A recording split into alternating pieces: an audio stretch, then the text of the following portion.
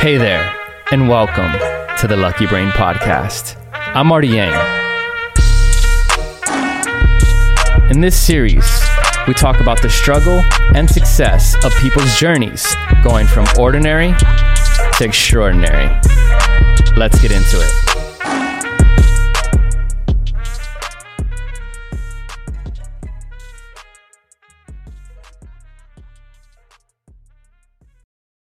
There we go. All right, there it is. And I just do the snap for editing purposes or whatever. Okay, cool. So I'm here with Dr. Lee Stultzfus. Thanks for doing this so much. You are a psychologist and also have a small practice with licensed marriage and family therapist. Right. And before the podcast, first of all, for people listening, there's no set agenda. So we kind of just been having a free for all and just talking about whatever's interesting. And one of the things that you found interesting and are dealing with in the business world is executive coaching and how to achieve goals. And this is something that I'm very much interested in. So great. We know each other through Toastmasters. We sure do. And when I heard you speak, I knew that you were very professional. When you came up to speak, I knew that you had experience and you're a person that held himself very well. Thank you. Yeah. So, and I also just enjoyed your speeches and enjoyed your company. I think you were talking about my twin brother, though. Huh? Oh, yeah. No, I enjoyed you very much. Good. Thank you. Yes. So, we're talking a few points. We're talking about something that I'm very interested in, and a lot of the viewers who are listening right now are around my age, and marriage is something that is very important because it has financial implications, it has health implications for your entire life. Sure, absolutely. This is the contract, right? Till death do us part. And we're talking about why it's so difficult to stay married. And you were mentioning that it's like a garden. Yes, marriage is like a garden. Absolutely like a garden.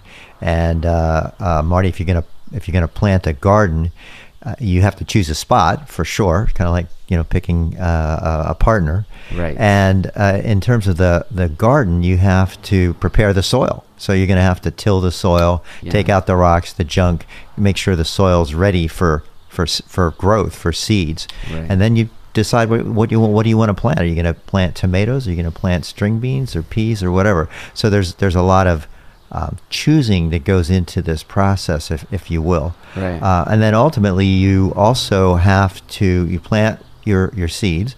You have to decide what kind of water do the seeds need in order to germinate and bear a good product, a good crop. And it's got to be fertilized. You've got to till the soil and pull out the weeds so it doesn't get overgrown and choked out. And if you're fortunate, you get a good crop, and that takes time, effort, energy, knowledge, and skill to accomplish. And so marriage is pretty complicated. And where do we learn how to have a marriage? A couple places. Either we learn it from our family we grew up in, or we learn it from the media. From movies and so on. And some of that information and modeling can be good, but a lot of it can be kind of misleading and, not really that helpful. Yeah. One of the things that when you were saying like media, we can learn it from like our parents or like model our parents in the marriage, or we can learn it from the media. If you're watching things like Keeping Up with the Kardashians. Oh my God. Yeah. That's going to be a tough way to go about learning how to stay married or having a good relationship. That's very dysfunctional stuff, but hey, props to them. They're earning an income off these TV shows, and they're, in my opinion, smart businesswomen, but that's neither here nor there. So it's a very difficult process when it comes to being married. You have to find the right partner.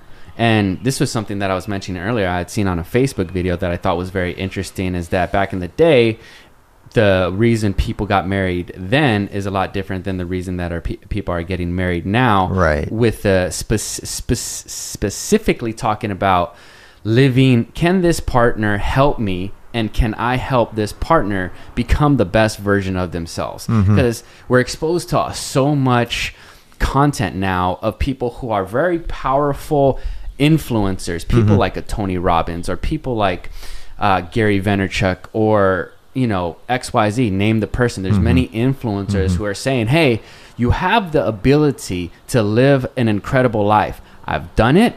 Here's how I've done it. Here's the books that I've put out. Here's the podcast that I put out. Here's whatever piece of content that I put out. Here's testimonials about people who have done it. So you can do it too. What are your feelings about a goal achievement? Like, what are some ways that you were mentioning about clarity? Speak on that, please. Okay. Sure, Marty. If you're going to achieve a goal, you have to get really clear about what the goal is, and not just what the goal is, but what is your plan for accomplishing the goal. Sure. And a lot of people, they start out with a great goal, but it's not well defined, and their plan certainly isn't well defined. They don't have a clear timeline. They don't know what they're going to do on a daily basis or a weekly basis to achieve that goal. And they haven't thought about what's the upside of achieving the goal, and what's the downside if I don't achieve the goal. And getting really clear about that's important for motivation. It's also really important when we get discouraged, which, if it's a complex goal, we're all going to have times when we're tired and doubting whether the goal's worth pursuing and so on. Yeah. It's important to be able to close your eyes, breathe, kind of get centered, relax, and see yourself having accomplished that goal, whatever it is, to get your college degree, to get that next promotion, to have a happy family, etc. And then see it and feel it and experience it as a way to get back on track. Yeah. To have the good feeling of this is not only possible, but this is actually happening. This is actually, oh my God, like this is actually happening. And then, in my opinion, taking actual action on whatever your goals are, especially on a daily basis, because over time you take action, a little bit over time, and then all of a sudden you're like, there's a good book that is called The Slight Edge Theory that I talk about a lot. And it basically says that success nor failure is an immediate event. It's these small little decisions on a daily basis that's going to take you to success or going to take you to failure. It's the proverbial snowball that starts out small and then becomes gigantic and can flatten a house in its path. Yeah. So when you're coaching people, you advise them to get clarity. Absolutely. Yeah. And what's the next step besides clarity? Well, what's really there's great research on this, and it's really important that you have a written goal, a written plan with a timeline, and then you also need support. Who are you going to be accountable to? Who are you going to make a progress report to? And so the people that have a written goal, share it with someone else, enroll them as a support partner or an accountability partner, and share it with them on a regular basis, are so much more likely to hit the target and achieve their goal. Yeah, that makes sense. Yeah. That makes a lot of sense. No wonder why I haven't achieved my fitness goals. Nobody wants to work out with me, man. I'm just joking. I feel like that is very important, to have somebody that you're accountable to. Because if you're doing it all on your own, in my experience, it's easy to let myself down. It's like, okay, I'm just not going to go to the gym today. And then I'll feel a little bit bad about it. But if you have an accountability partner who's like gonna be like, hey, let's go to the gym, like, no, that's not acceptable, you can't just skip this day, then I feel like you are who you hang around. So if you're hanging around with a person who's working out and into fitness, it's just a lot more conducive to your achieving your goal. Sure. Yeah, as opposed to being a solo. A lot of things can happen for you if you're a very strong-willed, determined person. But in my experience, I enjoy being in a group of people who are like-minded individuals, because it not only elevates my status, but when I'm elevated in terms of on fire or in a good mood, I'm able to elevate everybody else as well. Right. That's the power of the positive power of group. And in the world of psychology and recovery and so on, groups are really powerful. In fact, many people feel like they get more out of group therapy or a group support group than they do out of the one-on-one. Whoa, that is strange. And why do you think that is? I think there's that sense of community, of support and empowerment.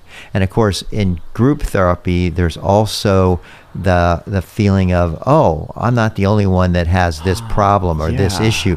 And, so Joe, you did that and that helped. Well, maybe I should try that and that'll help me. Yeah. So there is that sense of support and community and empowerment. Yeah. And I think that's the power of AA and other 12-step groups when they work. There's the power of the group, and there's also the power of having a sponsor and accountability partners and so on. So it's a lot of what we're talking about right here. Yeah. It makes so much sense, and it reminds me of being in class, and when people are when I have a question and then I maybe don't want to raise my hand to ask that question, but somebody else raises their hand to ask that question, same question that I had. Right. It's so beneficial. I'm like, thanks so much. Yeah. And I'm sure that I've done that as well. There's so many similarities when it comes to people trying to figure out this thing called life. I mean, we all have the fears and, the insecurities and the baggage that we had from when we were growing up. And we also have all this content and information and inspiration and ways of support groups and books and podcasts. So we have, there's a lot of similarities. Another interesting thought about what you just shared is you said it helped you, probably helped everybody else in the class if they were open, and it helped the professor. Because I was just in a seminar all day yesterday, and people kept asking questions, and he'd say, "Oh, that's great! I'm glad you brought that up because I forgot to mention it." So it fills in the gaps sometimes with what needs to be presented. Yeah. I remember my professor, because I'm a pretty extroverted person, and I ask questions, and I don't know, people can feel my energy in a room, and the teacher. When this specific teacher knew that about me, and one day the class was so lethargic, it was kind of cloudy, people I guess were just tired, or it was a Monday or something like that, and he calls me out. He's like, "Marty, you're awfully quiet today." And I was like, I'm just relaxed, or I said something like that. But if I would have probably been more enthusiastic or paying attention more, I could have been engaged.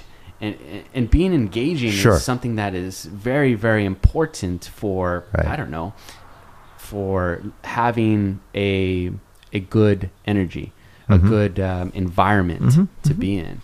Yeah. So I think like the group thing is very important when trying to achieve your goals. You are who your friends are, and if your friends are achieving their goals and you have the same type of goals, you're more likely to be pushed along that path.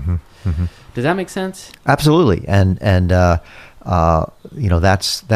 on the negative side, that's the power of a gang. I mean, there's this identity to want to belong. People unfortunately join gangs to belong, and then they're inculcated into this negativity, into the way to get ahead is by stealing and robbing and doing drugs and other negative behaviors. Yeah, that makes sense. I listened a lot to a podcast by the name of the Joe Rogan Experience, and he talks a lot about tribalism and how people, like, say if this group over here is a successful group and you're a part of this group, it feels really good to be a part of a successful group. It's almost like your tribe. And I think about like CrossFitters. You heard of CrossFit? That's almost like their tribe. But he talks about like Democrats versus Republicans. It's like, it's so that most people are majority in like neutral. Some people think, hey, even if you're like a Democrat, or even if you are a Democrat, you may think that some conservative ideas or Republican ideas are fairly, like we were talking about Donald Trump a little bit earlier. It's like, yeah, he's batshit crazy. Like, he's batshit crazy, but yes, he has some pretty good ideas, obviously. Yeah. He's the president of the United States. He didn't just get there by pure luck. Right. So But it feels good to be, hey, I'm a Democrat or I'm a Republican. It's this very polarizing time frame that we're in right now. I just finished reading Brene Brown's book, Exploring the Wilderness, where she talks a lot about that, and the way that we join a group for identity in a way so that we don't feel lonely, but yet we're not really that connected to anyone outside of the group, and we're actually becoming polarized with family members, with friends, community members, and so on, and the need to be able to listen and to have some openness and some compassion for other people, so that we aren't so freaking polarized as we are right now in this country, and it's a real problem. Yeah, I agree. There's a term that is used, toxic tribalism. I thought was a interesting that term. rings a bell. Yeah, toxic tribalism. That's a good one. Toxic tribalism, as far as a description. But coming back into like marriage and coming back into how difficult it is to bond with somebody, if you are not compatible, it seems that it's not going to work. But you've heard the term opposites attract, and I think this is very true as well. But like, how do you stay together? You know, how do you have a successful marriage?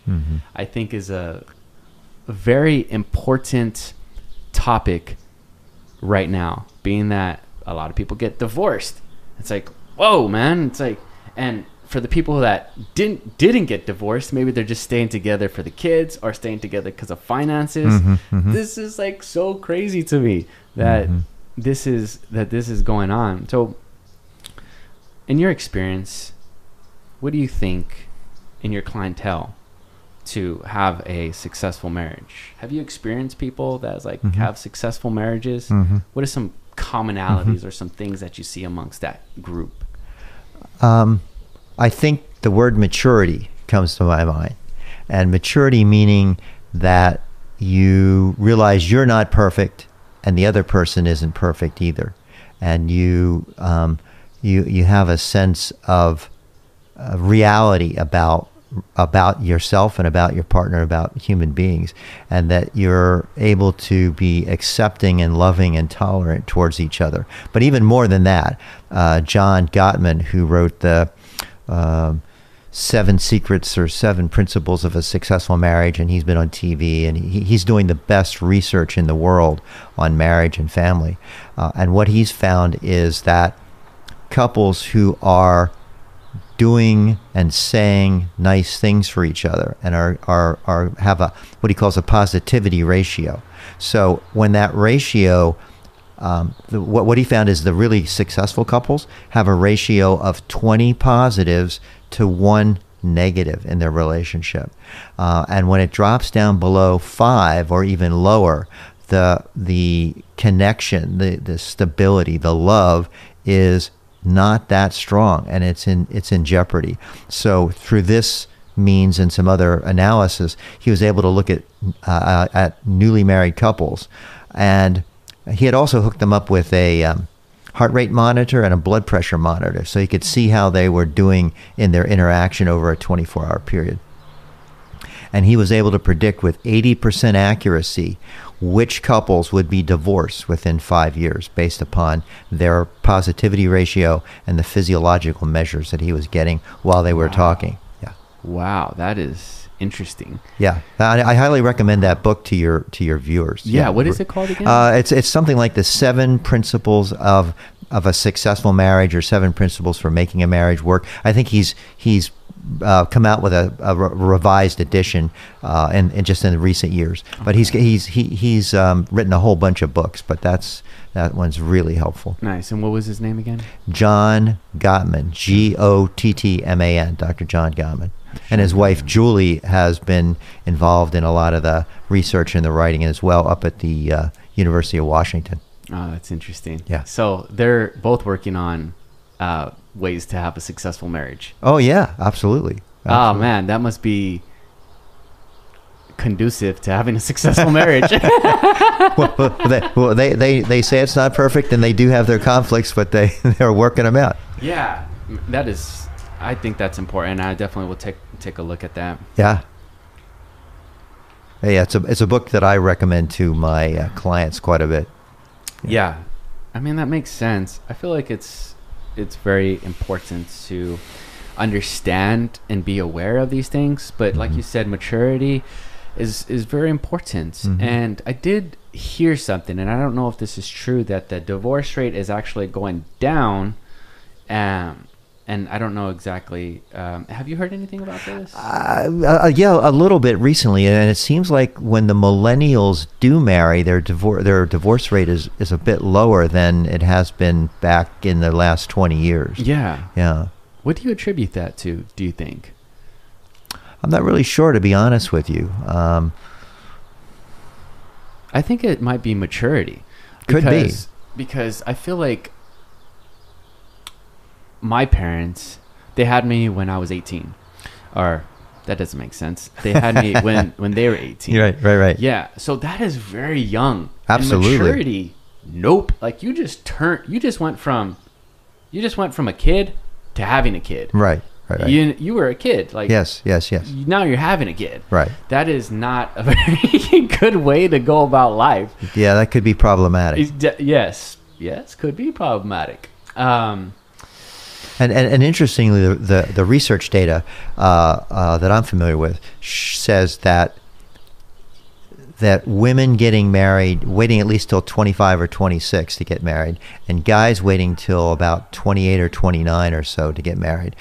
If you wait that period of time, the success rate is higher. The divorce rate is lower if you wait a bit longer and have more maturity and more life experience. Yeah, that makes total sense. Yeah. And I think maybe because the millennials are waiting longer to get married, right, is probably playing a big factor. Yeah, I think that is a part of it for sure. Yeah, as opposed to like, getting married at 18, 19, which some millennials do, or there's certainly going to be some millennials that get married at a very young age like that. But for the most part, I think the majority of millennials are waiting to get married, and maybe not even getting married at all, and maybe not even having kids these days. There's a lot of people who are just like, I don't want to have kids. Right. Which, I mean, genetically doesn't make sense. I feel like your DNA wants to be spread. Right. You know? So continue the race. Exactly. Continue the race. Continue the genetics. So we talked a little bit about marriage. Let's talk more about goal setting. And great. It's about 23 minutes right now. So maybe it lasts like 5 minutes or something. Let's talk about goal setting. Okay. What are your thoughts on goal setting? Just overall, why is goal setting important? I know that's a very vague question, but no, it's a good one. Perhaps a kind of an analogy would be helpful here. If you have a sailboat and you say, well, I want to take a long trip on my sailboat, what does that mean? It's not very clear. It's very general.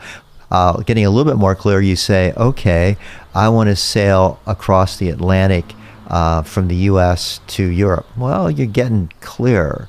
But if you say, I want to sail from Charleston, South Carolina to Lisbon, Portugal, now you have a real clear definition.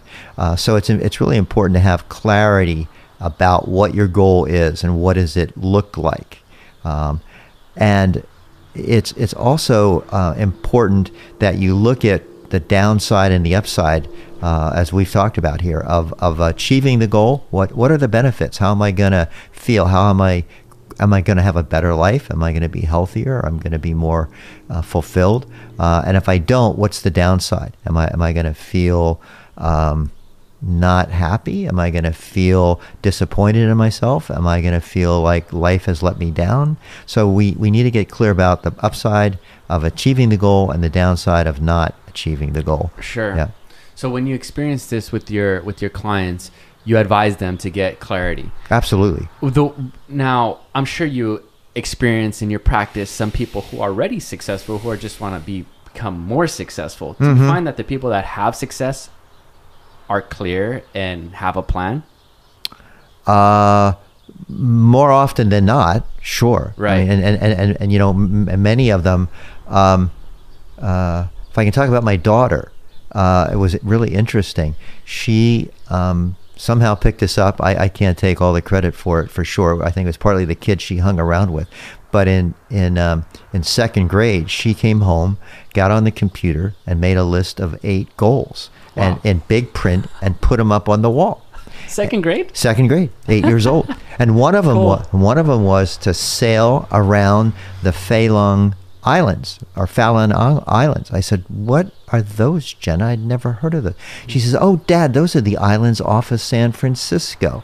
And then in recent years, you may have heard there's an annual yacht race up there, and there was a crash. Some people got killed in that yacht race some years ago. So that was one of my daughter's goals at 8 years of age. Wow. And since then, in college, she took what's called the Seamester, which is on a boat sailing 8,000 miles all around Micronesia, all the way to the Great Barrier Reef in Australia. So cool. So she got that vision, you know, as a little girl, and has not let go of it. Wow, that's cool. So has she actually done? She's actually done that. Yeah, absolutely. Yeah, very cool. Yeah, that's good. Yeah. That's good for her. That's awesome. So writing it down and getting clear about it, and having an emotional connection to the achievement, I think, is really important. Yeah, I like the writing it down part. I have my dad, when I was younger, bought me a whiteboard that got put up on my wall. And he said, "Hey, start writing down some goals that you want to achieve." And that kind of got me in the habit of like, okay, or this is what I need to do today. X, Y, and Z. Got X, Y, and Z done, erase it off the board. Do the same thing again. And it kind of got me in that habit. So you were like, what was that? You were setting to-do lists very young. Yeah, I was setting to-do lists probably about like 16 years old. So not super young, but at a good age to where you should really be like doing those things. But writing it down, is very important, because if you keep it all up in here, it's like it's almost not like realized. It's not in the physical. It's just more metaphysical, if you want to use that word. So, well, you're also bringing up a good point, and that is, if you've got this goal, let's say it's a goal that you want to lose 50 pounds.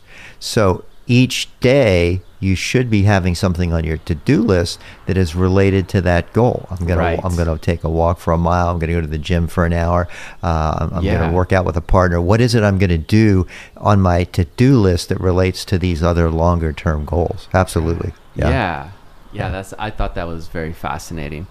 Okay, so let's wrap this up, Lee. What was your last words? Well, I think to continue with this thought, it's really important to have somebody that you share your goal with, who can be both a support person and an accountability partner, so that you let that person know what you have or haven't done, preferably at least once a week. At least once a month if it's a long-term goal, that you have someone that you know you're going to have to share with what you've done or not done, and they're going to give you a kick in the butt, or give you a attaboy or whatever.